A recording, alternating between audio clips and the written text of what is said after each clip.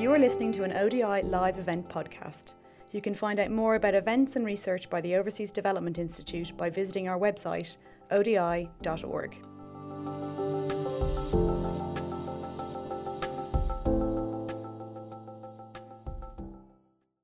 Okay, hello and welcome to this ODI webinar. I'm Jonathan Tanner. I work in ODI's Digital Societies team, which is a focal point for ODI's work relating to digital technology. And we work with governments and citizens around the world to try and build or create successful digital societies.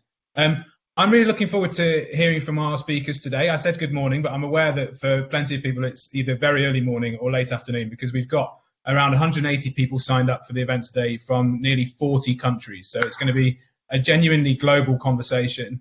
And the thing which brings us all together, of course, is the response to COVID-19. And we are living through a once-in-a-lifetime event, which is genuinely global in its implications. And one of the themes you often find in conversations about technology is we get asked, were we heading for a utopia or are we heading for a dystopia at the hands of artificial intelligence? And my answer to that is often that the reality is often a bit good and a bit bad at the same time. But I think right now it feels a little bit more like a dystopia that we're in, and that's got a lot of us thinking about the utopia that we want to create. And while we're thinking about how the COVID response can help us build successful digital societies and a better, fairer world, we know that technology is going to be a part of that. And so what we wanted to do today was take a look at some of the ways that technology is already being used to help tackle COVID-19 and to try and protect citizens who are dealing with lockdowns and implications for their income and livelihoods. And we talk about those technologies as constituting a crass digital safety net. And there are a lot of technologies to choose from which are being used as part of the response, with smartphones being used for location data, for contract tracing apps. AI is being used in diagnosis and prognosis of COVID-19 cases. All of us are using, or many of us are using, video technology for working from home or attending events like these. Chatbots are being used to tackle disinformation. Mobile money is being used to make emergency social protection payments. And even more worryingly, some examples of facial recognition and other surveillance-based technologies being used to double down on contact tracing apps. So, like with all technologies, there are challenges and opportunities that come from an increased use or novel use of these technologies. And what we wanted to do today was bring together people working on the COVID response in different places and on different aspects of the response, because we recognize that different countries around the world are in different moments of how they deal with and respond to this virus. And we wanted to create an opportunity for people to share their early lessons. So rather than having a granular discussion of one specific aspect of the coronavirus response, we wanted to look at different aspects of the response in different places. And specifically, we're going to be taking a look at applications to track and trace potential and confirmed cases of COVID-19.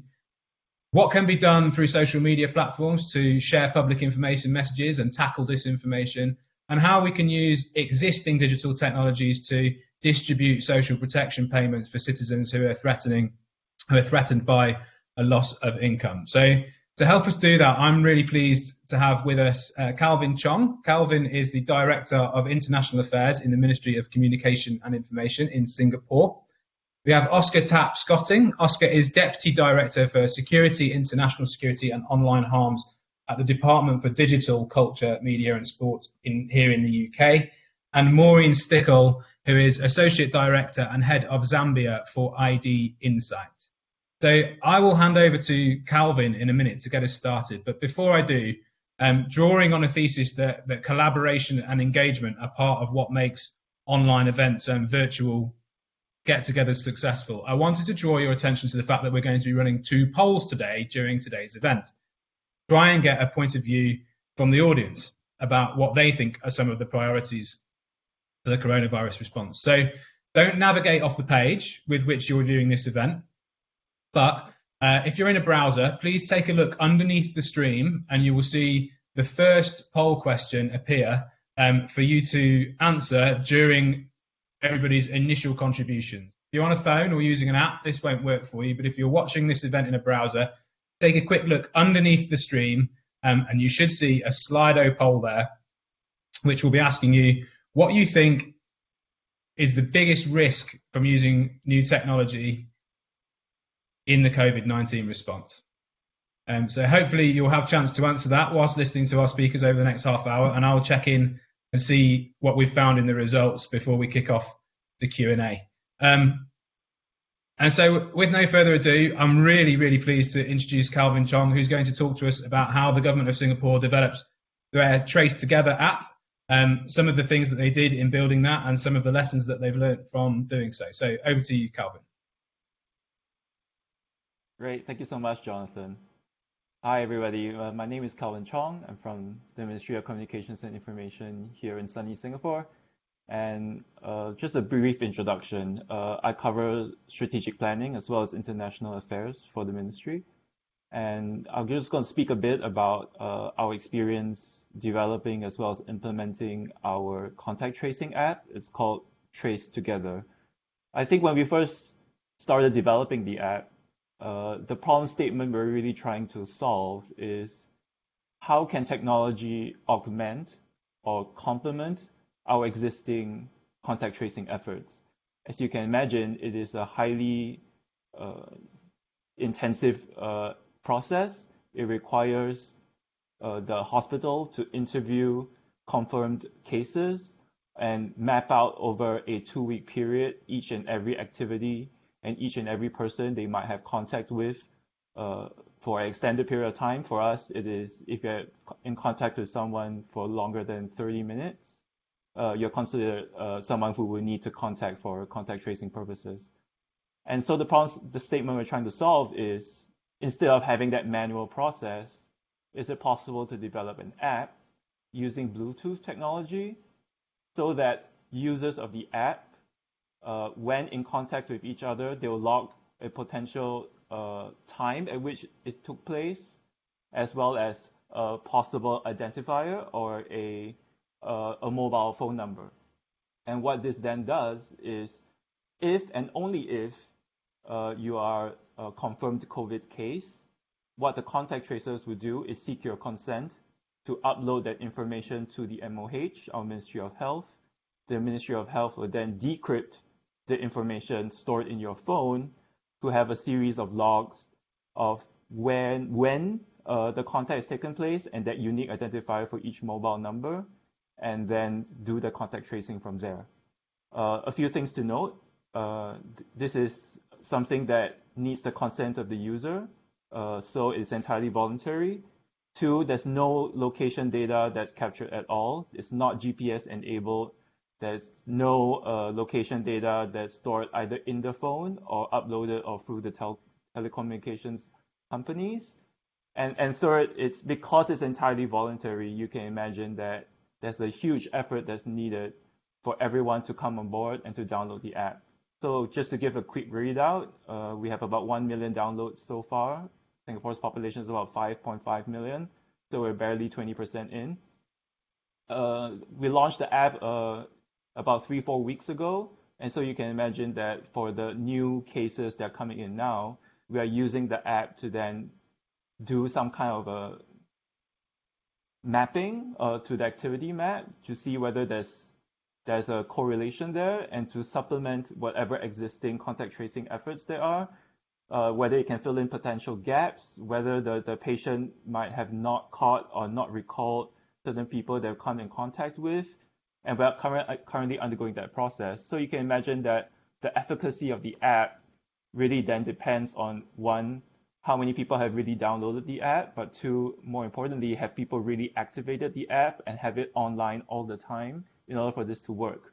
Because you can imagine, if I switch off my phone, if I turn off the Bluetooth technology in my phone, then some of these things would actually affect the efficacy of the app. And I think it's safe to say that it's still early days, but I think there are a few positive developments and a few lessons we learned along the way. One is that, what is the problem statement we're trying to solve, right? So technology can greatly help if it is, I think, integrated in that larger process. So I described that the problem statement we're trying to solve is, how do we augment or how do we complement the contact tracing effort? it is not exactly to replace, because you can imagine if our problem statement was set up to replace the entire contact tracing effort, then we would pretty much require everyone to have the app, everyone to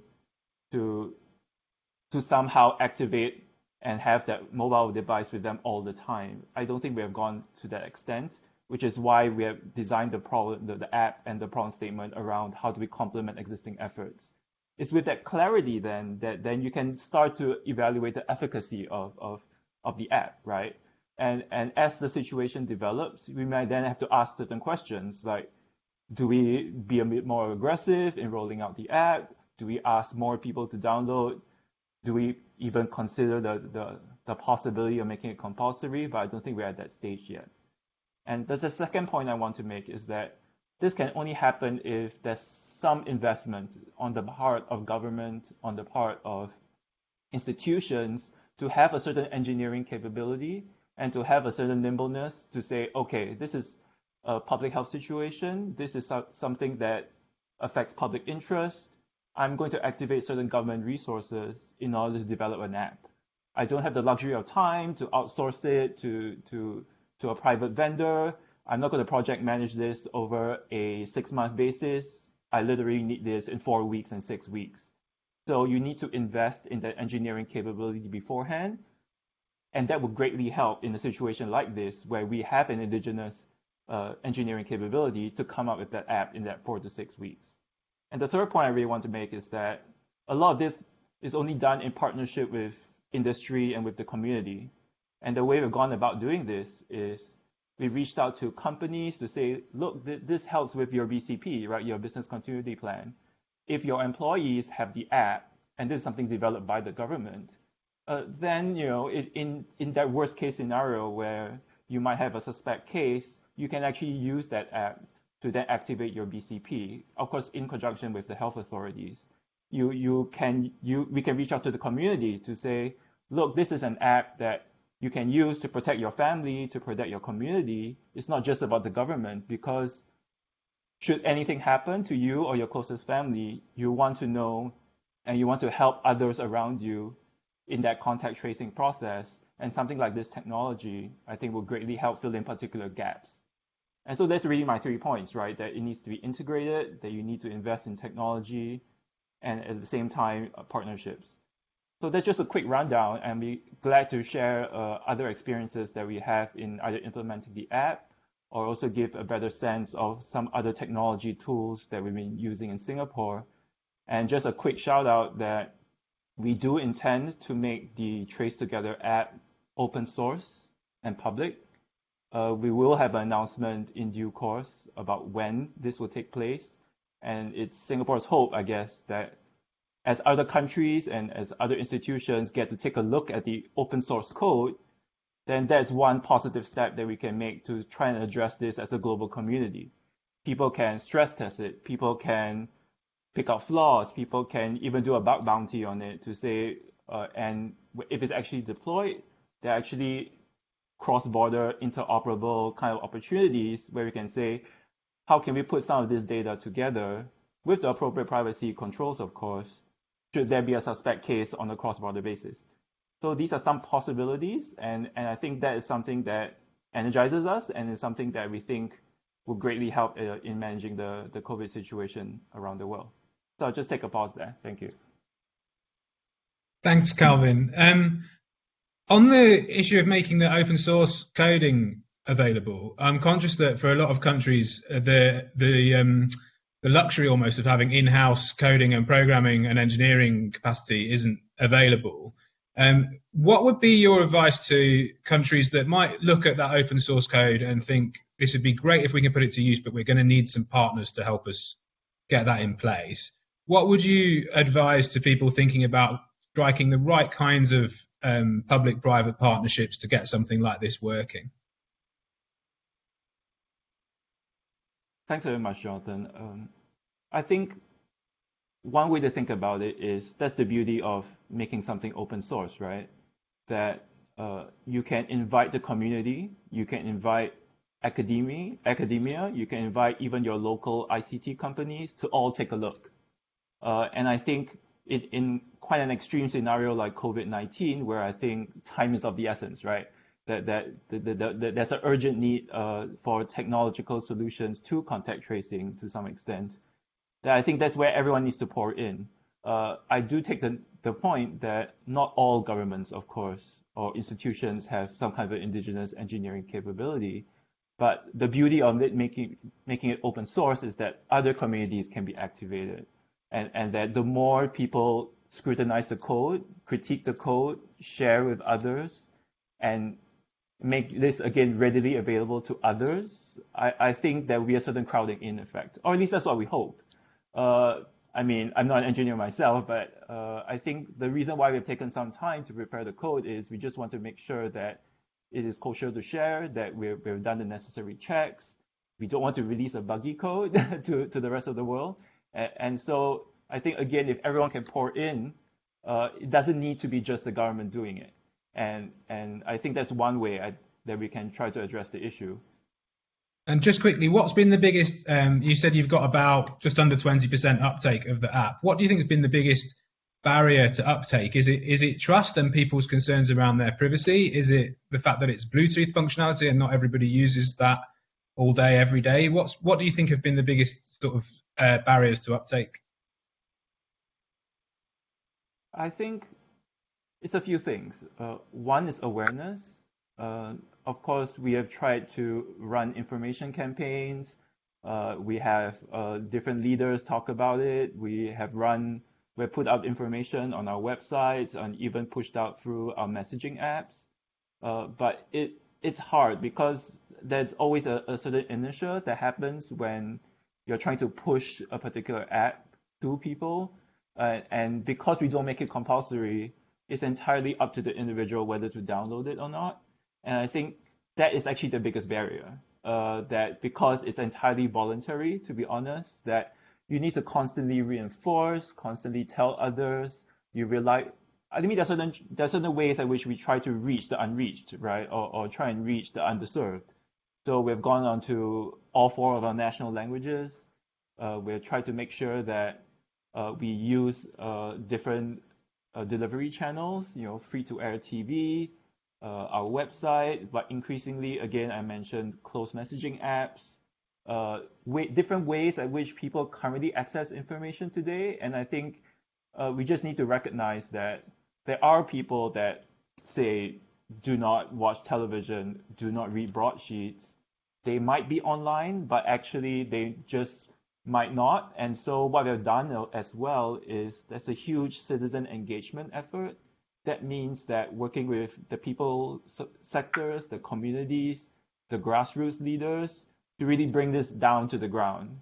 We literally have ambassadors that go to certain public, well, before we had the lockdown in Singapore, of course, to go down to public spaces, to common congregation areas to say, have you heard of this app?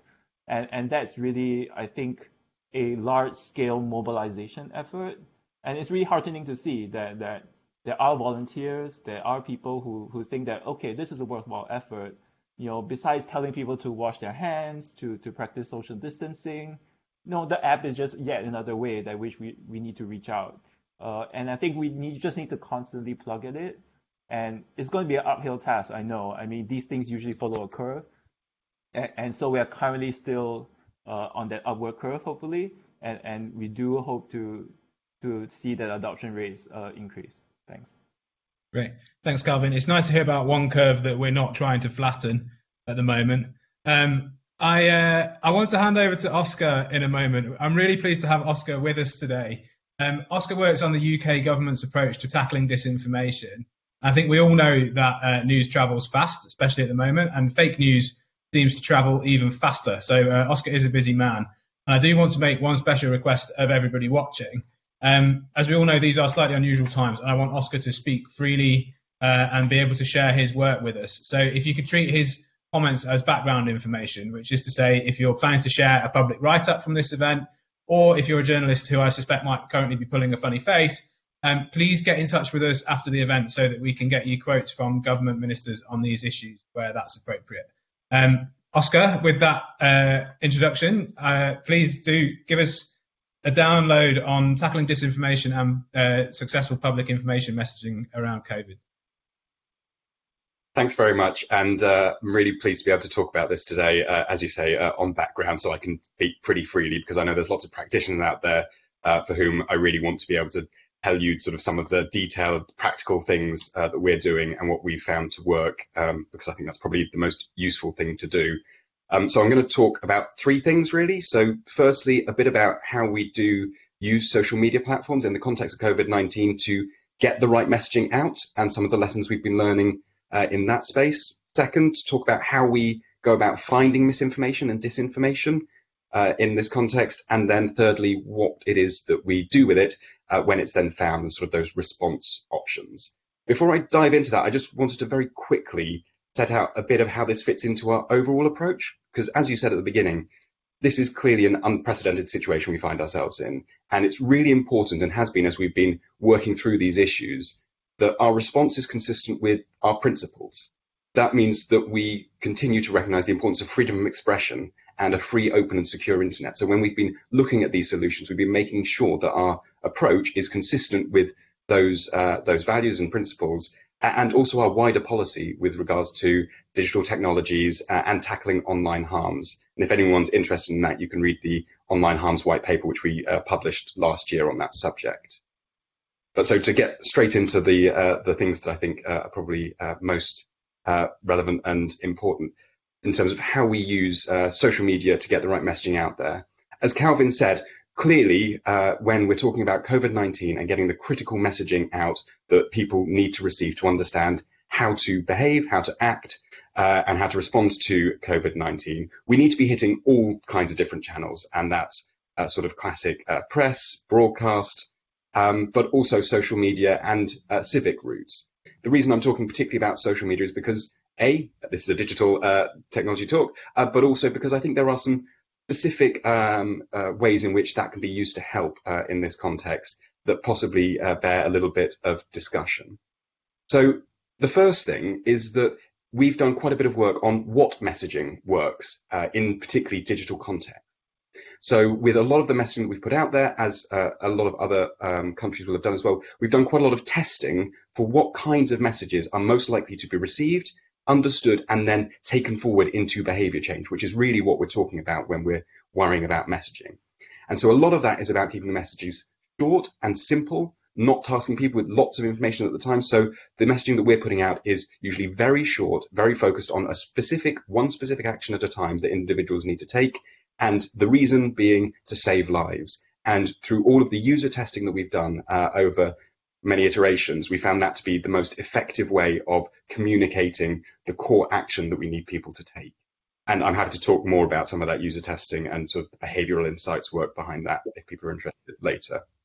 But then how we get it out, social media platforms are obviously a really great tool for this. Their business model is based on serving people with advertising content and sort of other content. And they have a huge range of different tools depending on their platforms. As has been mentioned already, WhatsApp chatbots, that's an API that's been used by the WHO, that's now being used by Public Health England and others to provide a route by which people can have an interaction with a chatbot to find out authoritative information about coronavirus, and also to test some of the things that they're worried about. And that creates a two-way. One, we can gather more information about what people are worried about, but two, we can make sure that the authoritative message is being pushed out.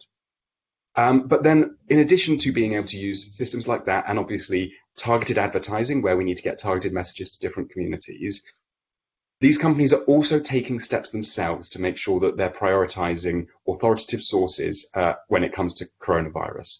So that includes a range of steps from messages pinned to the top of screens when users log in or are interacting, to making sure that authoritative sources are the most highly returned on searches relating to COVID-19, and also includes things like making sure that there is exciting content from some of their main producers, so that it's celebrities and people that people listen to, voices that people want to hear, giving these messages as well. This also includes in the UK messaging on how to recognise and deal with misinformation. It's something that we're being told people are worried about. And so we've developed, again, with user testing, specific messaging to help people understand how to respond to, how to recognize and respond to misinformation. And we've crunched that down into the real core of what it is, the message that we want to get across, which is, if you're not sure, don't share it. Stop the spread of false information about coronavirus and help save lives. That short message to try and make sure that the one thing we really want people to do is to stop sharing messaging if they don't really trust it. Because so many times we're told that people see messages forwarded from friends or posted that say, I don't really know if this is true or not, but, and that is how the cascade of misinformation often happens, from people acting quite innocently in best interests of their colleagues, friends and family, but continuing to share information where they don't understand the provenance and where they haven't done any fact checking. And so we also have a share checklist, and you can look this up online, sharechecklist.gov.uk, which is a campaign that we ran last year, which we're now adapting to coronavirus context, which is, again, steps people can take to understand whether information may or may not be authoritative and may or may not be misinformation, disinformation. So how do we find misinformation and disinformation within government? Now, we've got lots of good messaging out there. We still know that this stuff exists. And it's actually in quite a lot of ways quite easy to find. It's not so easy to understand. So clearly lots of this will come up. It quite often gets picked up in the media. The stuff that we're really worried about often is the information that is reaching large audiences, which means it's quite easy to pick up through a lot of the usual media monitoring and social media monitoring tools. But understanding it is quite difficult. So we've worked to bring in experts, teams across government, because it's not really sort of what responsibilities people have that are most important, but what skills people have. Data scientists, communications experts, analysts. And so we've pulled together a team from across government, also drawing on external partners like the tech companies, civil society, fact checkers, academia, to help us build the best possible understanding of what's going on, how misinformation is spreading, what kinds are getting most traction, so that we're able to make sure that our responses are appropriate. One thing I would say is this is an evolving area. No one has the one methodology that is the best for finding out what misinformation is going to gain most traction, how we should be spotting it early. So drawing on a range of inputs gets the best possible picture. And what I would say is, on the internet, there is always going to be more information than we're able to monitor and get across, even with really good sort of machine learning, artificial intelligence tools.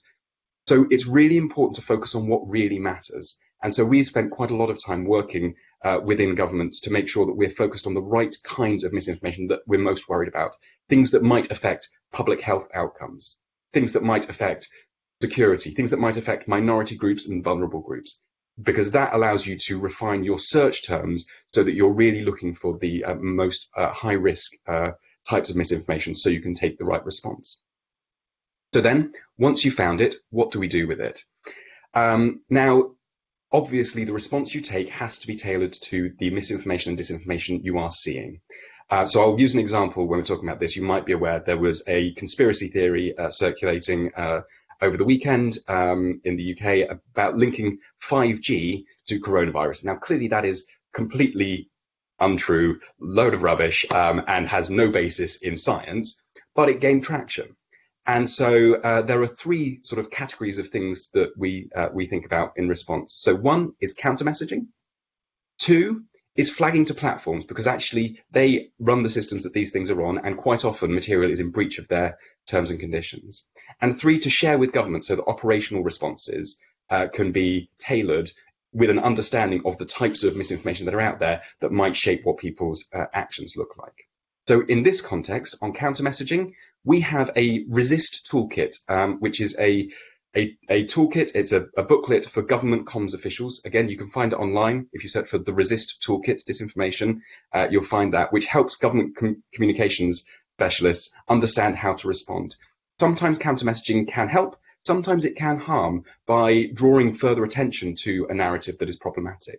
In this case, we judged that the most effective thing would be to put counter messaging out there, rebuttals that made very clear based on the science that there is no link between these two things. And we found that counter messaging did get a significant amount of traction, much more, in fact, in terms of reach than the original conspiracy theories had. The second is flagging to platforms. Now, a lot of this content that was linking 5G to coronavirus is in breach of the platform's terms and conditions. And so as we flagged it to them, individual pieces of content, they were taking it down in response, in line with their terms and conditions. Not that we were requesting that, not that we were requiring that they did. We don't have the power to do that. But where they identify that content is in breach of their terms and conditions, they will take it down in line with their policies. And clearly here, the idea that 5G causes coronavirus and therefore not contagion is a public health risk, and therefore it is in breach of most of the platform's terms and conditions. When you're doing this, my one key tip is to be specific. If you send URLs to their flagged, through their channels for flagging information, they're much quicker to respond than if you say, we're worried about X type of disinformation, misinformation, because they won't necessarily be seeing the same things that we are when they look for that. And then the final thing, sharing within government, letting people who are working on, in this case, telecoms, who are working on the safety and security of the telecoms infrastructure was really important. When they knew that there was this disinformation circulating, they were able to look at their operational response and make sure that it was proportionate to the level of risk based on this misinformation that was out there. So in doing those three things in this context, we think that we've taken the right steps to mitigate the risks around that particular instance of misinformation. And so I just want to wrap up by emphasizing that in this space, we really want to, work with all kinds of partners, not just government. This is not a problem that is for just government to solve. It is for civil society, academia, the tech companies, and everyone working in partnership, but particularly internationally. We all know that misinformation and information can spread across borders very quickly on some of these platforms. And so making sure that we're working collaboratively with our friends and allies around the world to have the best possible understanding of how mis and disinformation techniques are used so we can protect against them more effectively and combat these misleading narratives about the coronavirus is really critical to making sure that the global public has the right information to protect themselves. And so I'm talking today because I want to share some of what we're learning, but we want to continue to do that, to share our assessment of what's going on and to engage with the social media platforms, because when they take steps to address this, they are obviously global platforms and that helps everyone. I'll leave it there. Oscar, thank you. That was a fascinating overview to which I could ask many questions to follow up, but I'll try and behave myself and just ask a couple maybe. One is around the sophistication of what you see in terms of disinformation. So a lot of attention goes to the ability these days to create deepfake videos and kind of prescribe audio to people who never said the words that are put into their mouth. What is your assessment of how sophisticated disinformation is around the coronavirus? Is it that people are using new technologies, or is it good old heard it on the grapevine type stuff? So there's a nice bit of terminology that sort of you sometimes hear in these discussions about the difference between deep fake and cheap fake. Now, clearly, deep fakes are something which, in the long term, have serious potential risks for the information environment. But in this context, it is certainly the cheap fakes that are sort of more prevalent and more pervasive, and the thing that we are worrying most about. Now, what I would say is that doesn't mean it's not necessarily quite clever, a lot of it.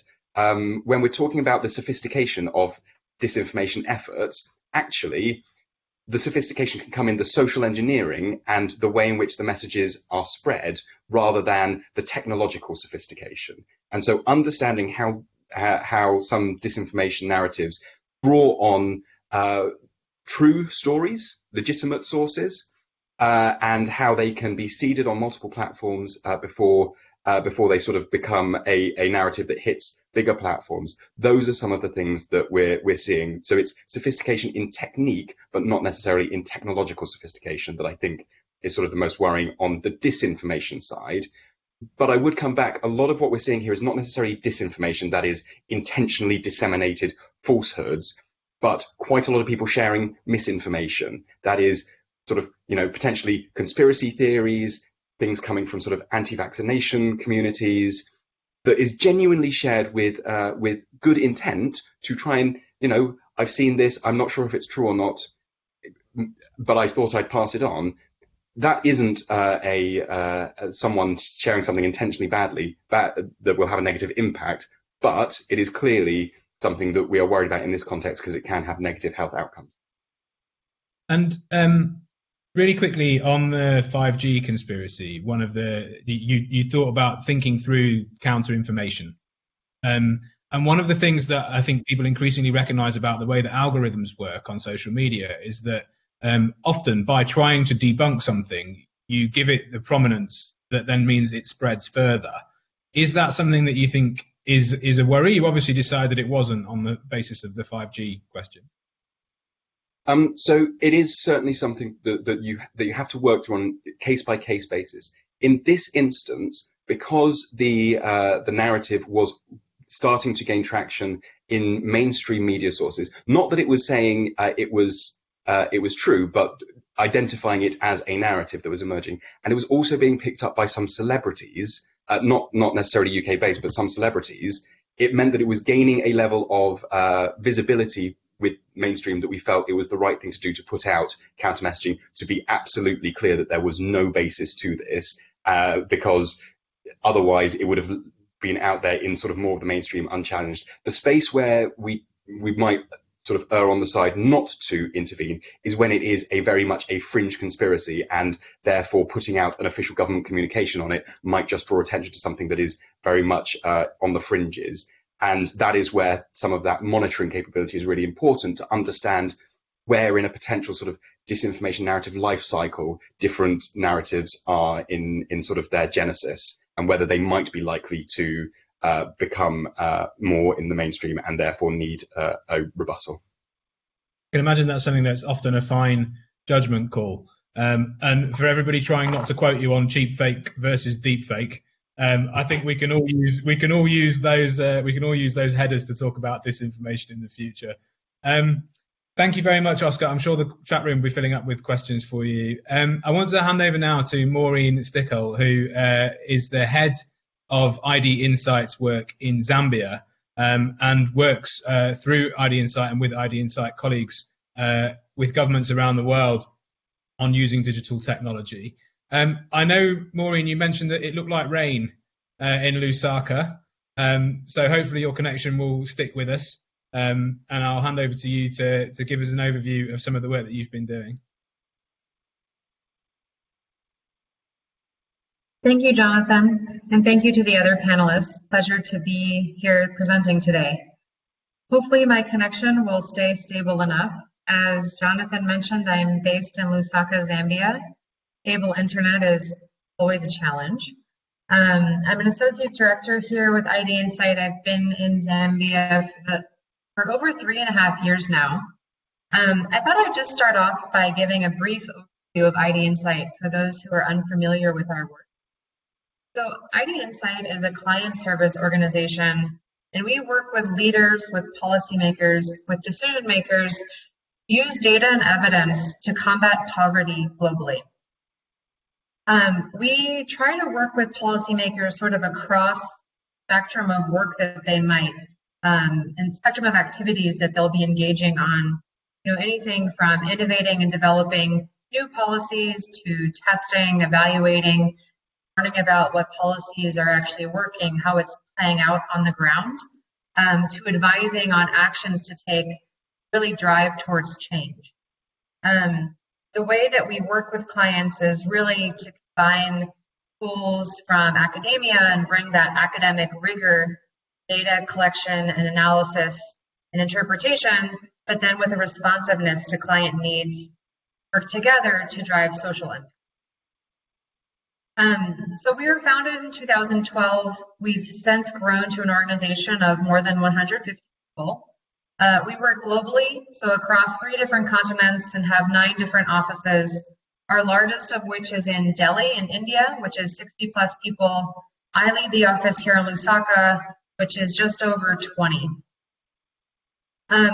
So we work with a range of different clients, multilaterals, foundations, NGOs, governments, as well as socially minded private sector businesses.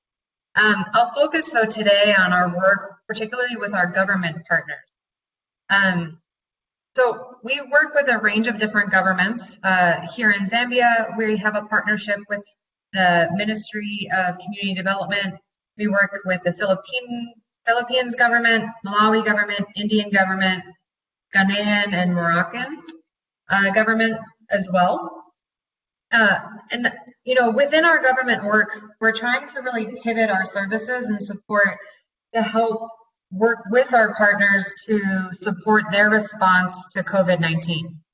A large part of that effort has been working to quickly write policy briefs that synthesize existing evidence on key issues like the use of masks or what social distancing might mean in low resource or low income contexts. All of those briefs are available on our website if they would be of interest to anyone in the audience. In terms of, more on the ground type work, I can sort of divide our assistance or our support into two main buckets. One side, we're working to help deliver assistance, and on the other side, working to monitor implementation or the situation on the ground. So I'll walk through two examples that tie into the theme of using technology for each of these broad buckets of work that I mentioned.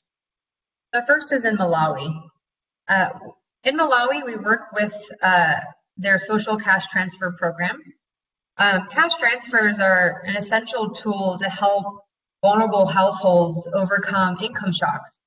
And you can imagine how that's only more important right now in light of COVID-19 and the income shocks that'll result from enforced quarantining or self-isolation or total lockdown in different countries.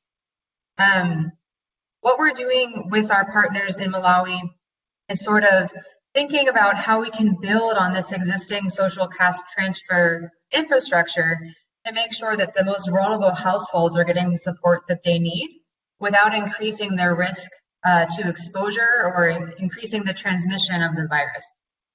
So some of the main ways we're working now implement or make changes is thinking about, one, how to bundle different cash payments into one so that there's fewer touch points with beneficiaries. Also thinking about what segments of the population don't currently receive cash transfers, but because they might be most impacted, could we increase coverage to cover these households as well? And then in terms of technology, also working to understand how we can better use mobile money to make the transfer of these payments to households so they don't have to leave their homes to receive the money.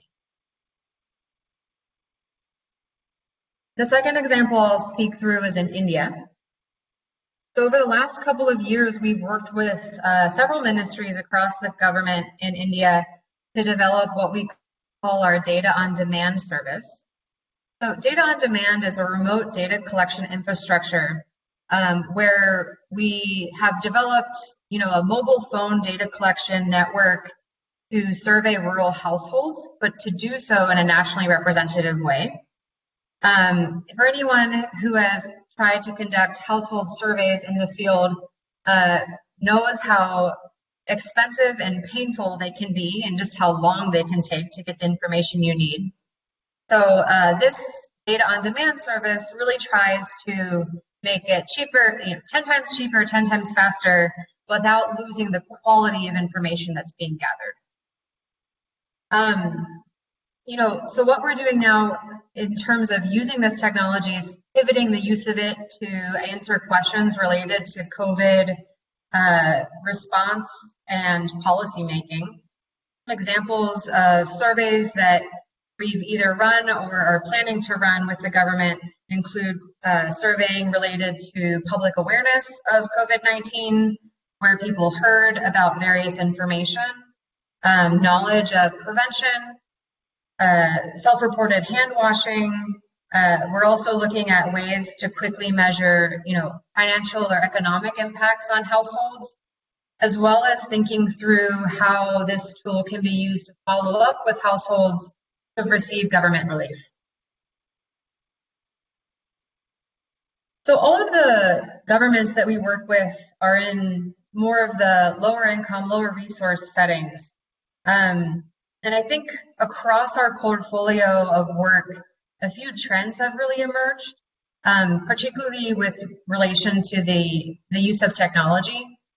I think the overarching concept is technology is a tool, but it's not enough in and of itself, especially in these settings. What matters even more is local context. So first, you have to think about what are the existing resources on the ground. In Malawi, mobile money, the incidence of mobile money is quite high. So sort of pivoting to using technological transfer of money works well. In Zambia, we also work with the social cash transfer program. While mobile money exists, it's not highly used and it's sort of scattered across various networks. It wouldn't be the right answer here in Zambia. In some ways, the lowest tech solutions can actually be the most accessible, particularly in low resource settings. I'm thinking really about getting messaging out. Oscar, you were speaking about use of social media. In some areas, social media, people might only have intermittent access or no access at all. So you have to think about what might reach people in a more direct way, and maybe that's radio. I think the other piece you have to think closely about is inequality in the data collection process. In India, we have ground truthed and really validated our existing infrastructure to know that we're still nationally representative in the information we're collecting. In other countries where we're beginning to roll this out, we have to really think critically about what voices might be missing because they don't own a mobile phone, or because it rained that day and there wasn't coverage from a certain area. If voices are missing from the data that's being collected, could that be then exacerbating inequality in whatever measures are enacted? I think the last point, Jonathan, you alluded to in your opening, and that's the ethics of the use of data being collected.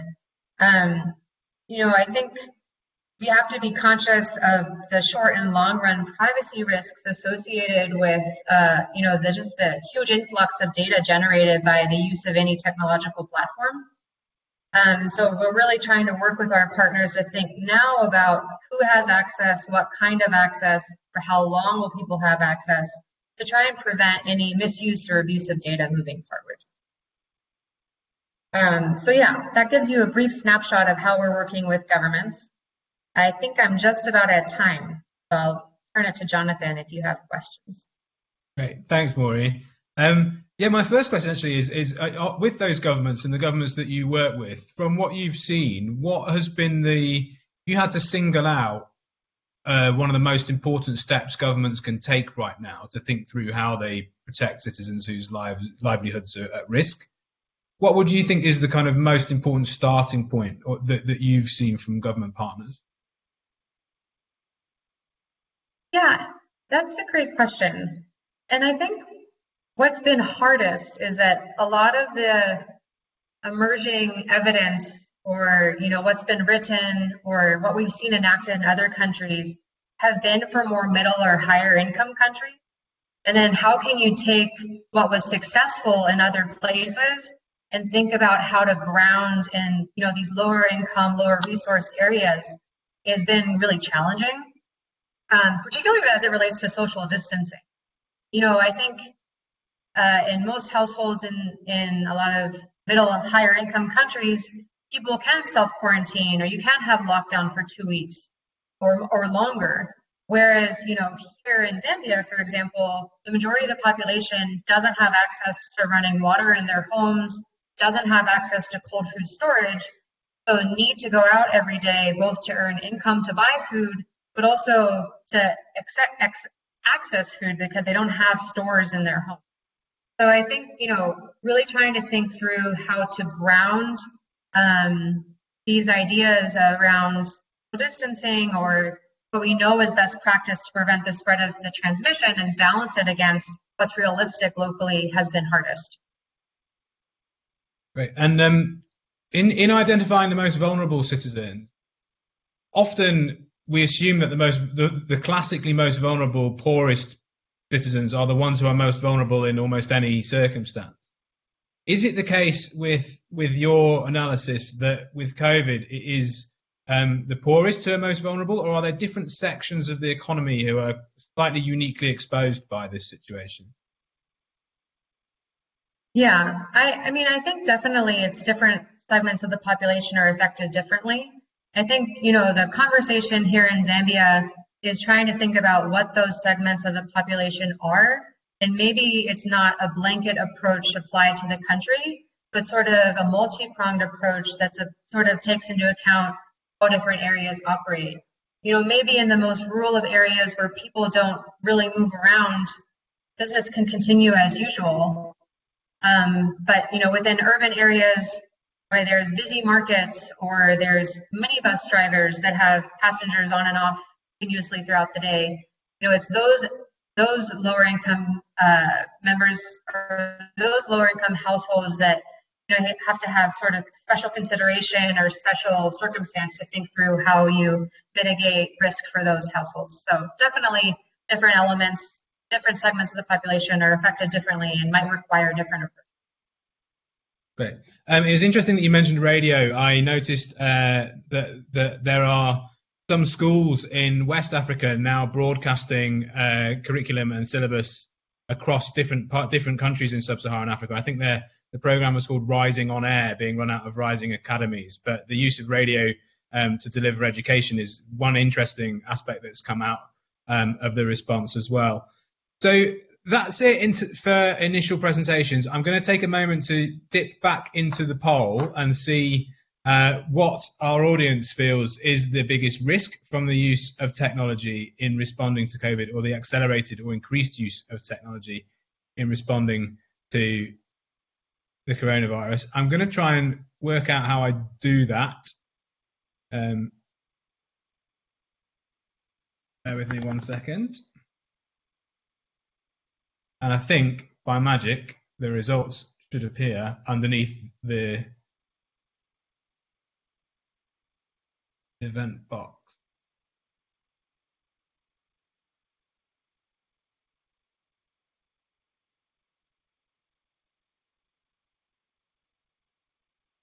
Ah, but they haven't.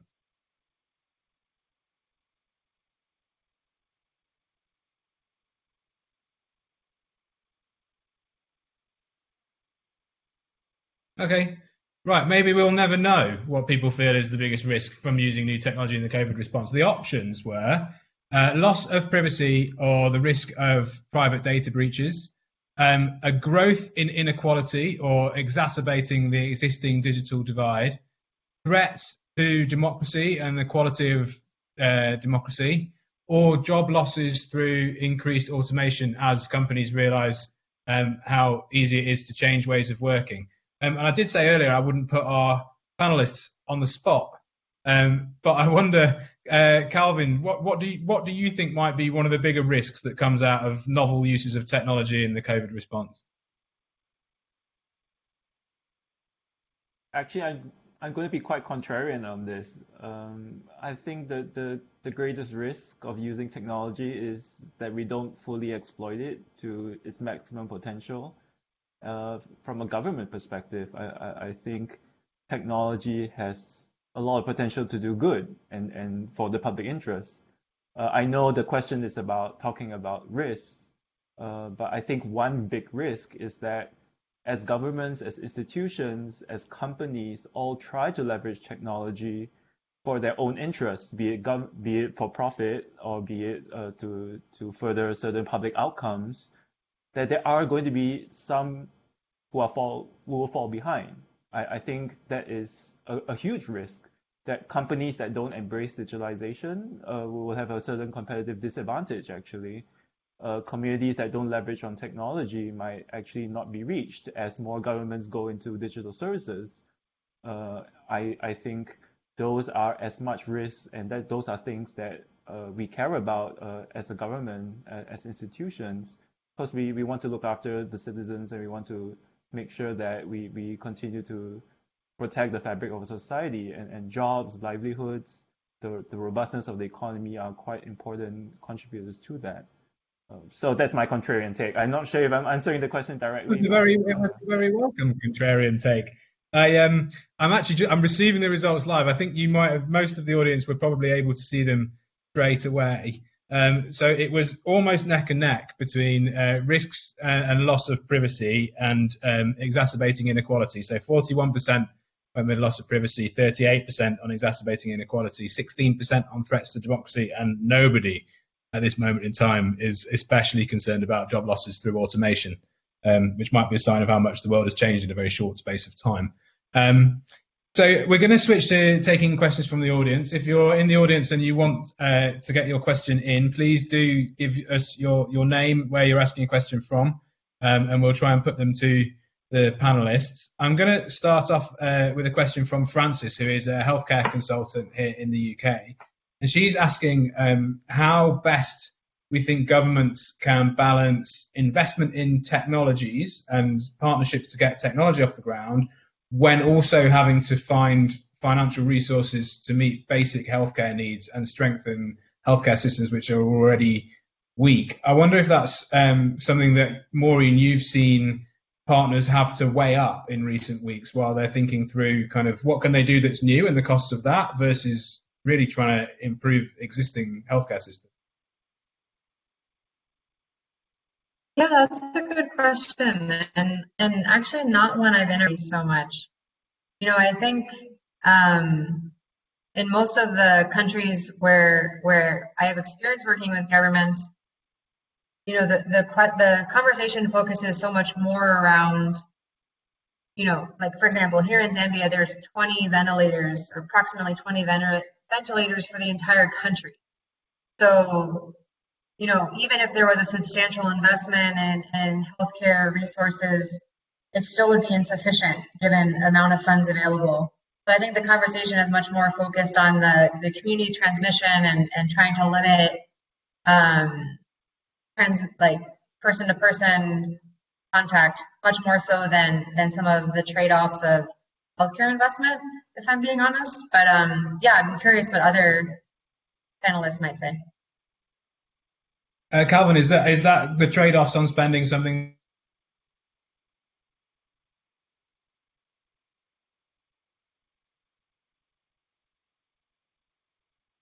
Oh, I saw that Jonathan just plopped off the screen there, but I'm just assuming everyone's still on. Okay.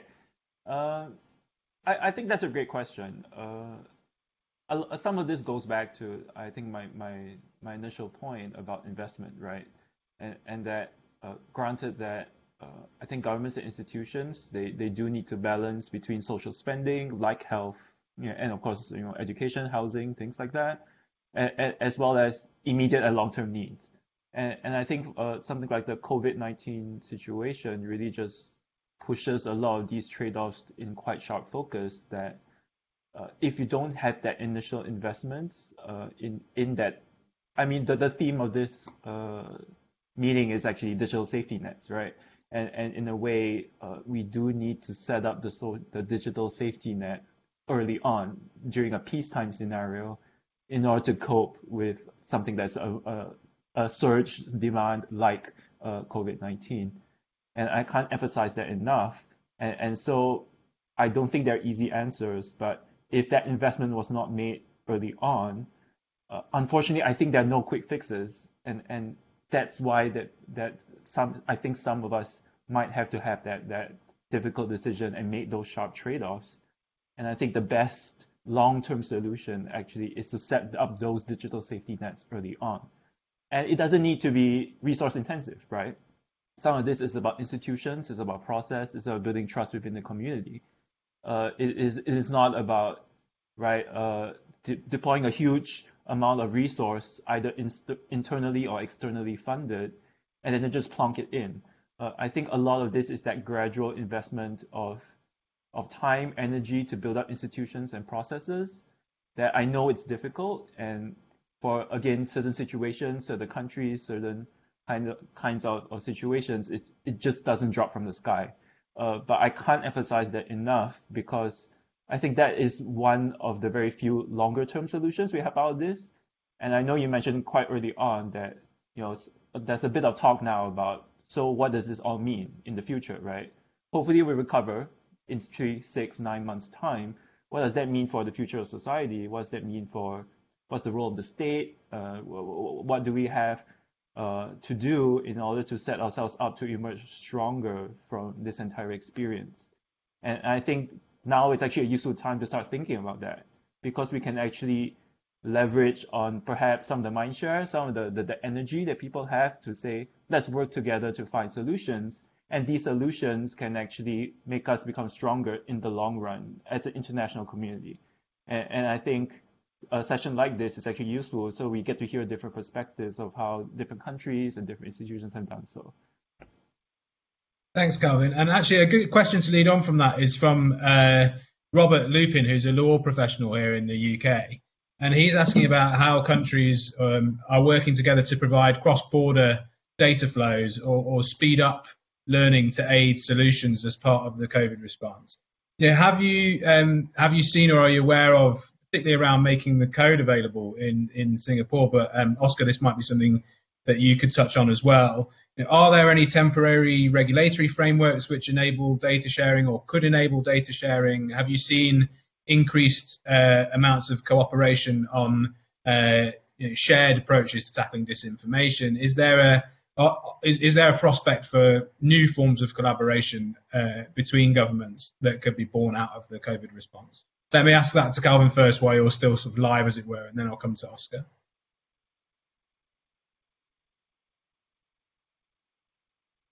Thanks for that, Jonathan.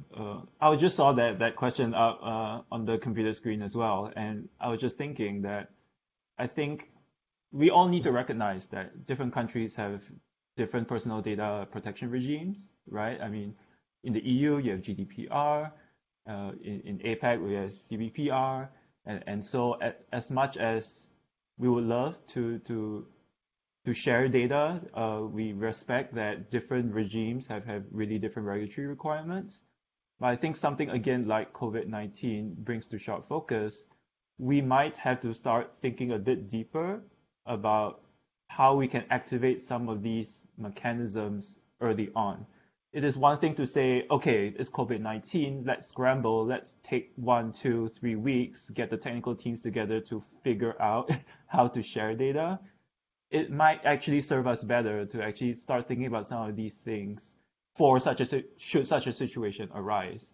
Unfortunately, in this case, I don't think many countries have set up any kind of standing cross-border data mechanisms outside what our current obligations lie. For example, if we were to reach out to the EU and they say, look, you have to be GDPR compliant, that would take 2 years, right, to even get that up.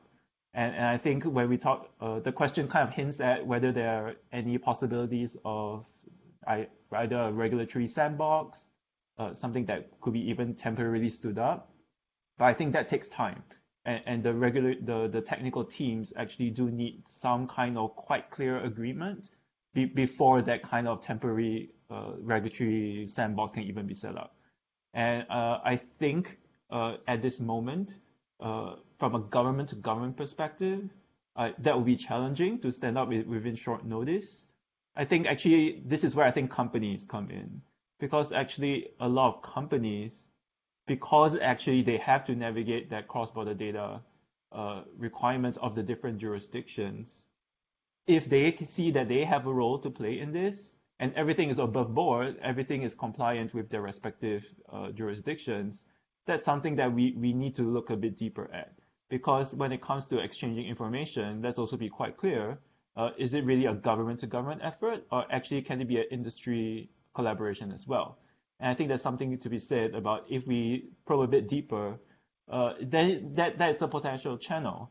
And I think at this time, we do need to explore different ways to go about doing it.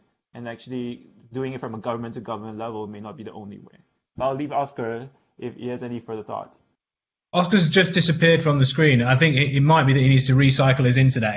There he's back. Here you go. Oscar, is there any, have you seen outreach or prospects for greater cross-government or intergovernment collaboration on tackling disinformation? Oh, hold that thought. Whilst Oscar's disappeared, and before I can pose that question to him again, I should just point out to everybody in the audience that we do have a second poll running. And that poll will be to ask, or it will appear in a second, to ask what we think is the biggest area of our lives that will change most after we have finally beaten the coronavirus. There are 4 options there. It's the same way to vote again. Please do get your vote in, and we'll have a quick look at the audience consensus at the end of the session.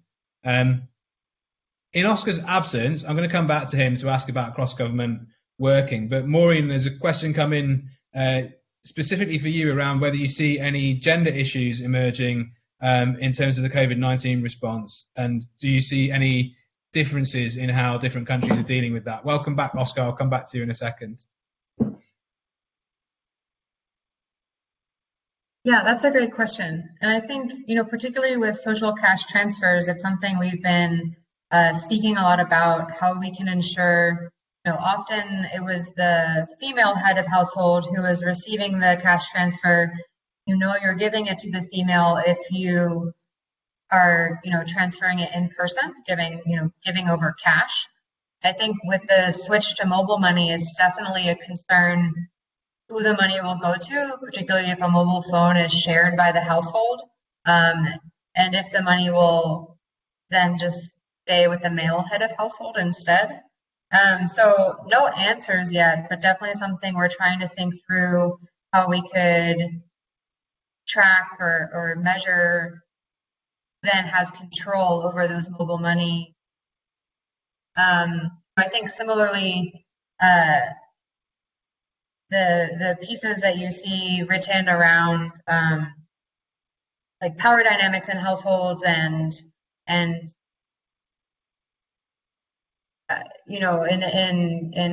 cases of domestic abuse and how different policies might actually exacerbate those problems when people are limited to their homes are issues in developing world contexts as well. Again, I think governments are thinking through those. A lot of mobility isn't fully limited here in Zambia, for example, and I think there's a lot of groups that have, exemption to full lockdown here. But yeah, I guess no easy answers there yet that I've seen emerging, but something that we're definitely talking about and is front of mind.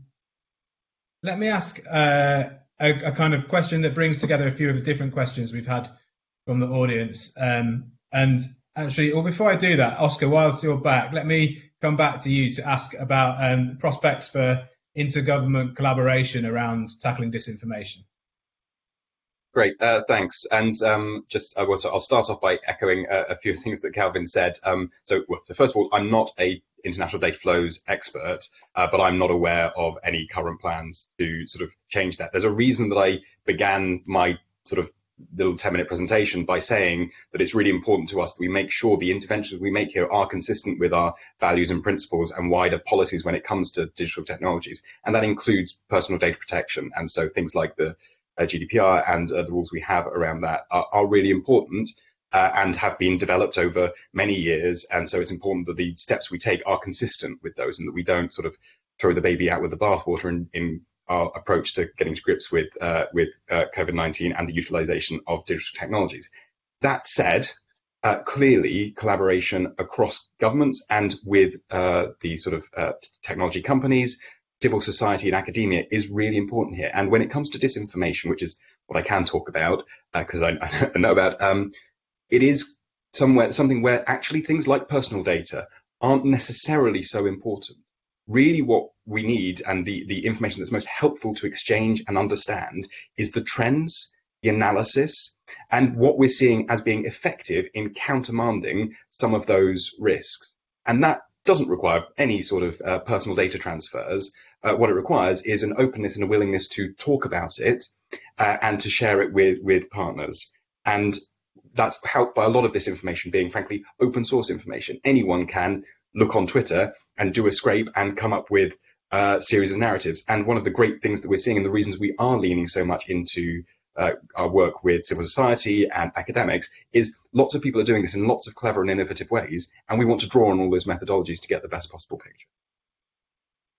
Great, thanks, Oscar. I'm going to bring together a theme that runs through several of the questions, which is around people who might not have access to digital technology, and thinking about how to reach those kind of hardest to reach elements of the community or most vulnerable groups of the community.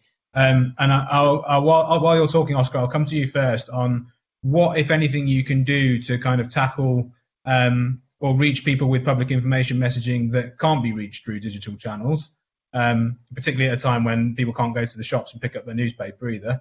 And then I'll broaden that out, Calvin, when I come to you around reaching people for Trace Together who perhaps might not be regular or frequent mobile phone users, for example. Okay, thank you. So obviously the answer to this question, what route you want to take, what channels you want to use for dissemination of messaging, is going to be specific to the country that you are in and the context. So we very helpfully today had published by our regulator, Ofcom, they regulate communications in the UK, a study which looks at where people are getting their news sources from and who they are trusting when it comes to COVID-related information. And so that gives us a very helpful way of understanding how individuals across the country are accessing the relevant information. And we've taken an approach which does target multiple different channels. So obviously in the UK, the BBC is a very trusted channel, and they have been they are independent of government, but they have been putting out a lot of helpful information based on authoritative sources, and that is sort of the most trusted and the most widely used channel. So that's been really important. But we have used a range of others. So in collaboration with the telecoms companies in the UK, a text message was sent to every single user who has a mobile device in the country, telling them to stay at home to save lives.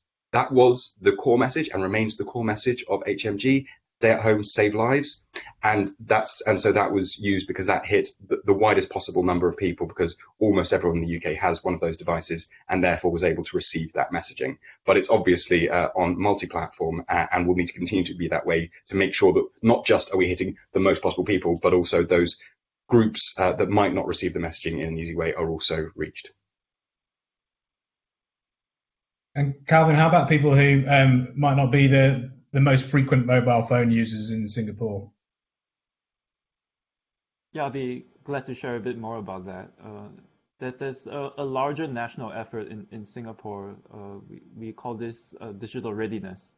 It is part of a national movement to make sure all of our communities, all of our citizens, including the underreached, including the underprivileged, really fully enjoy the benefits of going digital. You can imagine, again, as I mentioned earlier, if government is going digital in how we deliver our services, if companies are going digital in not only serving their customers, but also in terms of redesigning their own jobs, all the more I think it's important that all parts of the community are not disadvantaged by this. And so there's a larger effort around making sure that we provide broadband access and a mobile device to households, especially households with school-going children. You can imagine, as our schools are not all going on to home-based learning, a huge concern that we have is, are there possibly school-going children who don't have access to the internet and don't have a device to access this? And so we've ramped up the efforts and support levels, and to make sure that a lot of the support goes through our Ministry of Education and not necessarily through the Ministry of Comms and Information, because we think that's the best possible touch point, right? Schools know best if there are certain children that do need additional support and can deliver the device to the child rather than another agency. So I think it's with that kind of mindset that then when we talk about something like Trace Together, when we start talking about general public comms around COVID-19 and giving timely updates, then we have a better sense of who's our target audience. Is our target audience necessarily just, say we need targeted communications and targeted ways to get a mobile device to a certain group of people, then those two things need to work hand in hand, and that requires a few things, right? That requires you to have some kind of access to data, some kind of access to whoever the account holder is. Is it the Ministry of Education? Is it the Ministry of Social and Family? Are there ways at which we can access some of that data within government in order to make sure that we actually get that device or that necessary level of support to the people in need? I think in Singapore, it's quite a unique case in the sense that public expectations about data sharing are actually quite different. They expect government agencies to actually share data with one another in some ways. And that's why I think there's some of this that we do need to tap into if we are to truly say that we're trying to reach the underreached. And I think that is something that's more specific to the Singapore context that I know is not applicable everywhere else. But I think that's important that government is seeing to draw the link the dots in the right way. Once we identify the target audience, we can then reach across different agencies to try to get that right message and that right level of support. I think that's really the underlying principle here. And Calvin, picking up on a question from my colleague Louise, she's asking about how you address the problem of faith-based groups who might put faith over science and encourage people to kind of crowd in rather than socially distance in doing that. Have you had to consider specific messaging or specific approaches for faith-based groups? Yes, for sure. Actually, what we've done is we've worked with different religious and community leaders to make sure that they understand the reasons behind things like social distancing.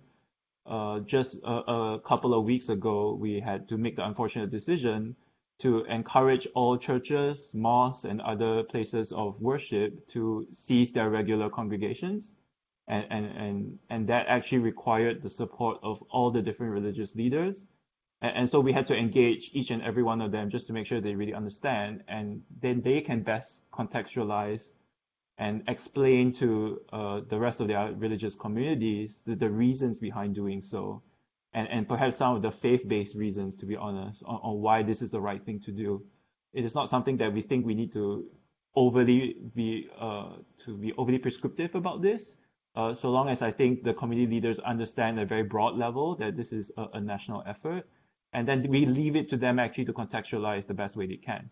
I think that's one way that we can reach out to perhaps citizens that have very strong religious beliefs, and actually just to explain to them that a lot of these measures are actually, to be honest, quite consistent with that, and that there's no reason to think of it as a trade-off in that way. Okay. Maureen, is the kind of with the governments that you've worked with, has the consideration of segmented messaging to faith-based groups or to other sectors of the population been something that you've seen considered? And I want to also just ask you a question that's come through about how you've perceived different rates of uptake in different governments when it comes to tackling disinformation. So is any of the governments you work with taking it more seriously or less seriously?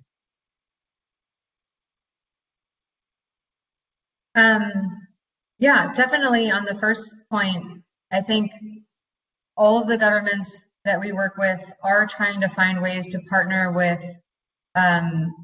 local leaders, be they faith-based leaders or chiefs from different areas or local headsmen, to try and share messaging and reinforce messaging that the government is sharing more broadly.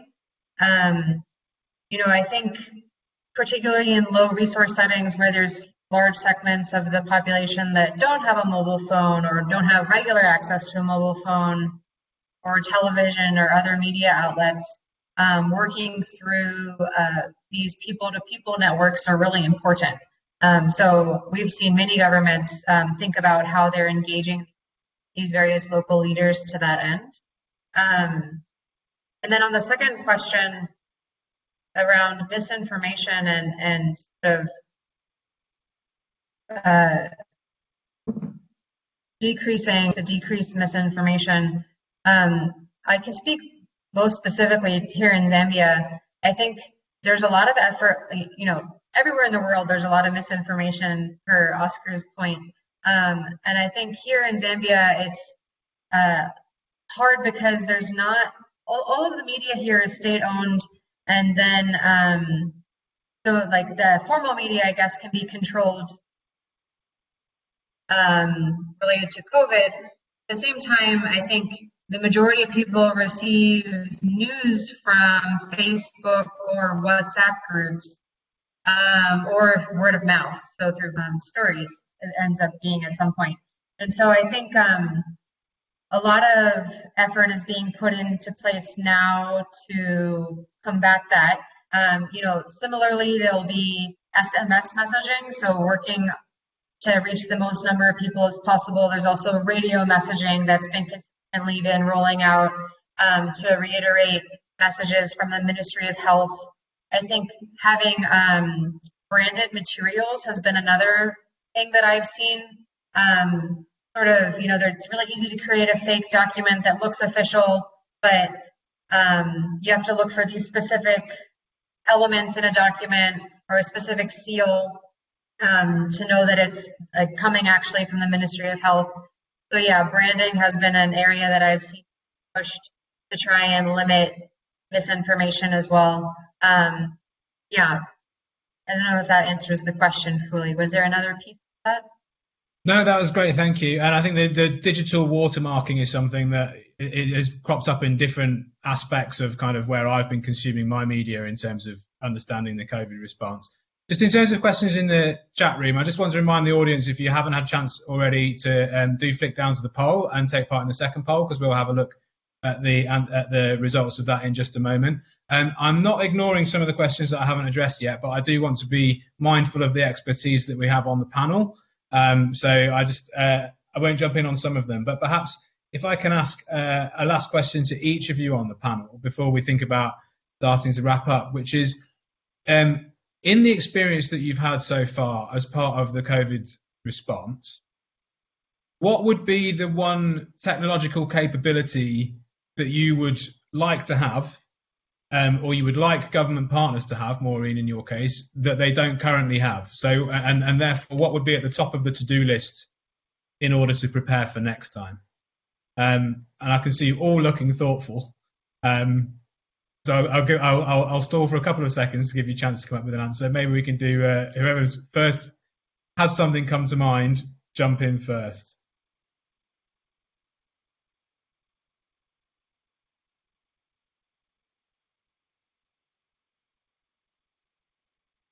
I mean, Calvin does have the in-house engineering and coding and programming capability in the government of Singapore, so he's already got quite a lot of his wish list, I suspect. But is there anything, in the work that you've done where you wouldn't have minded just being able to do a little bit more or have slightly different or enhanced capability?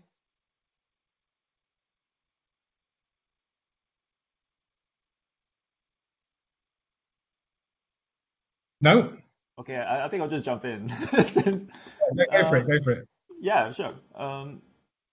I think it's not so much, I guess, a particularly new technological capability as it is a more broader point that I think, to be honest, governments and institutions can't afford to be behind the technology curve. And so, as far as I'm aware, I sit at the Communications and Information Ministry, right? So I think as the nature of communications and, to be honest, the business of information flows is going to change over time. I can imagine 5, 10, 15 years from now, things like closed messaging apps or social media might actually morph to something quite different. And I think just it's important for all of us involved in this space, be it because we want to protect people from online harms, is it because we just want to make sure that there's safety and security and resilience so that we don't get cyber attacked? Is it because we think that information flows are going to be critical in the next phase of the digital economy and it's going to be the source of jobs and livelihoods for many of us? That we continue to stay on top of it. So it's not so much a specific technological capability, or I think it's just that general sense that technology will continue to disrupt a lot of the spaces that we're in, and so long as we try our best to keep up, and as governments, I know there are certain challenges to that. We might not be seen to be as nimble as the private sector, because we have such a broad mandate and we have a public interest mandate, that are necessarily these tensions that we need to navigate internally that, again, a private sector entity may not have. But I think that's the danger, right? That we tell ourselves, oh, there are limits to what we can do, and therefore we kind of like lose the overall goal of this. Really, it's to manage the public interest. So that's just my general point, that don't let technology disrupt us, that there is a larger goal here. And Maureen, if you had a magic wand, what capability, or your government partners had a magic wand, what capability do you think they'd want first? Yeah, at the risk of sounding a little self-promotional on behalf of ID Insight, I think, but I'll ground it as to why. I think it would be amazing if all governments had, something like our data on demand kind of service. Being able to get accurate, representative, quality information timeline, be it through us or through any mechanism, I think is so crucial right now. And so many of the governments we're talking to, we're trying to figure out how we can do that with them. Really have, these established formal feedback loops across a spectrum of topics to know what's actually happening on the ground. The time lag of a normal household survey for like an education program, it would be a couple of years sometimes even to know if a program is working. And so that's too long for something like this pandemic that we're in now, where a couple of weeks or a couple of days could be the difference between, having a really dire situation versus being able to effectively prevent something quite drastic in a country. So I think, I guess if governments could all have sort of established framework of feedback loops, that would be really incredible. And Oscar, if you had the magic wand, what might be happening? Well, so I'll answer this sort of in a couple of ways, but I think, so if you look a few years down the line at where we think we might be getting to in terms of the exploitation of data because of the greater extent of data, the quality and integrity of it and interoperability, and therefore our ability to exploit it, and the ability to pivot quickly to new challenges such as this, I think we can imagine where we might be in 5 to 10 years on that space, and clearly that is somewhere that we would like to be now. One of the things that I think that is really important in that context, though, is coming back to that discussion earlier, is also having that public policy, that social discussion about how we want that to look, so that we've got the right regulatory and legal frameworks in place to allow that to happen. And so I think clearly that is an ongoing public policy discussion, but if I could wave my magic wand and be that 5 to 10 years further down that line, then that would be probably where I'd go. And it's a good point for me to just reference a couple of the questions I haven't had a chance to put to the panel. One of which around increased rates of domestic violence during the COVID response, which I think is an incredibly important issue, which we should all be aware of and working to try and counteract. But I'm not sure that there's the expertise to address that on the panel at the moment. And the second was a question around how technology might be used to help people organise in terms of responding to COVID, but also thinking a bit politically about what comes in the aftermath of the COVID response. And I think I would just say on that, I know here in the UK, and it's a specific example, that there's a lot of local groups set up using WhatsApp and other channels to try and organise how to respond. And I think politically, bringing in one last question that we haven't touched on around, is it unhelpful for presidents and world leaders to be actively using disinformation in their communications? I will say from the chair that my view is yes, it absolutely is. And it makes everybody's job a lot harder. But I think the politics of where we move forward from this particular moment will be interesting, and I hope they lead us to a much better place. And what we do with technology will be a really big part of those politics, but perhaps it's a discussion for another day. I'm just going to quickly reference the poll results before we wrap up. We asked which area of your lives would be most affected, or we think would be most affected after COVID-19. Paddy has pointed out that maybe we should have asked where in the world people were answering that question from, because we will have a geographic bias in these results. The reality is we're quite evenly split, but what's come out on top is we think that supply chain resilience or sustainability factors in how people live their lives will be the biggest change. I suspect that might be wishful thinking. The next biggest is working from home and remote working and ways of working in the workplace. And then 20% of the vote went to the delivery of online public services, so changes in how we see doctors or interact with teachers, and 20% went towards attitudes towards travel and migration. A huge thank you to all of the panelists, Calvin in Singapore, Maureen in Lusaka, Oscar in North London. It's been really great hearing from you. What we wanted to do was give an overview of different aspects of the COVID response so that people thinking these through could learn from them and think about how they put them into practice. I hope we've been able to do that. Thank you to everybody for attending and sending through such thoughtful questions, and enjoy the rest of your day.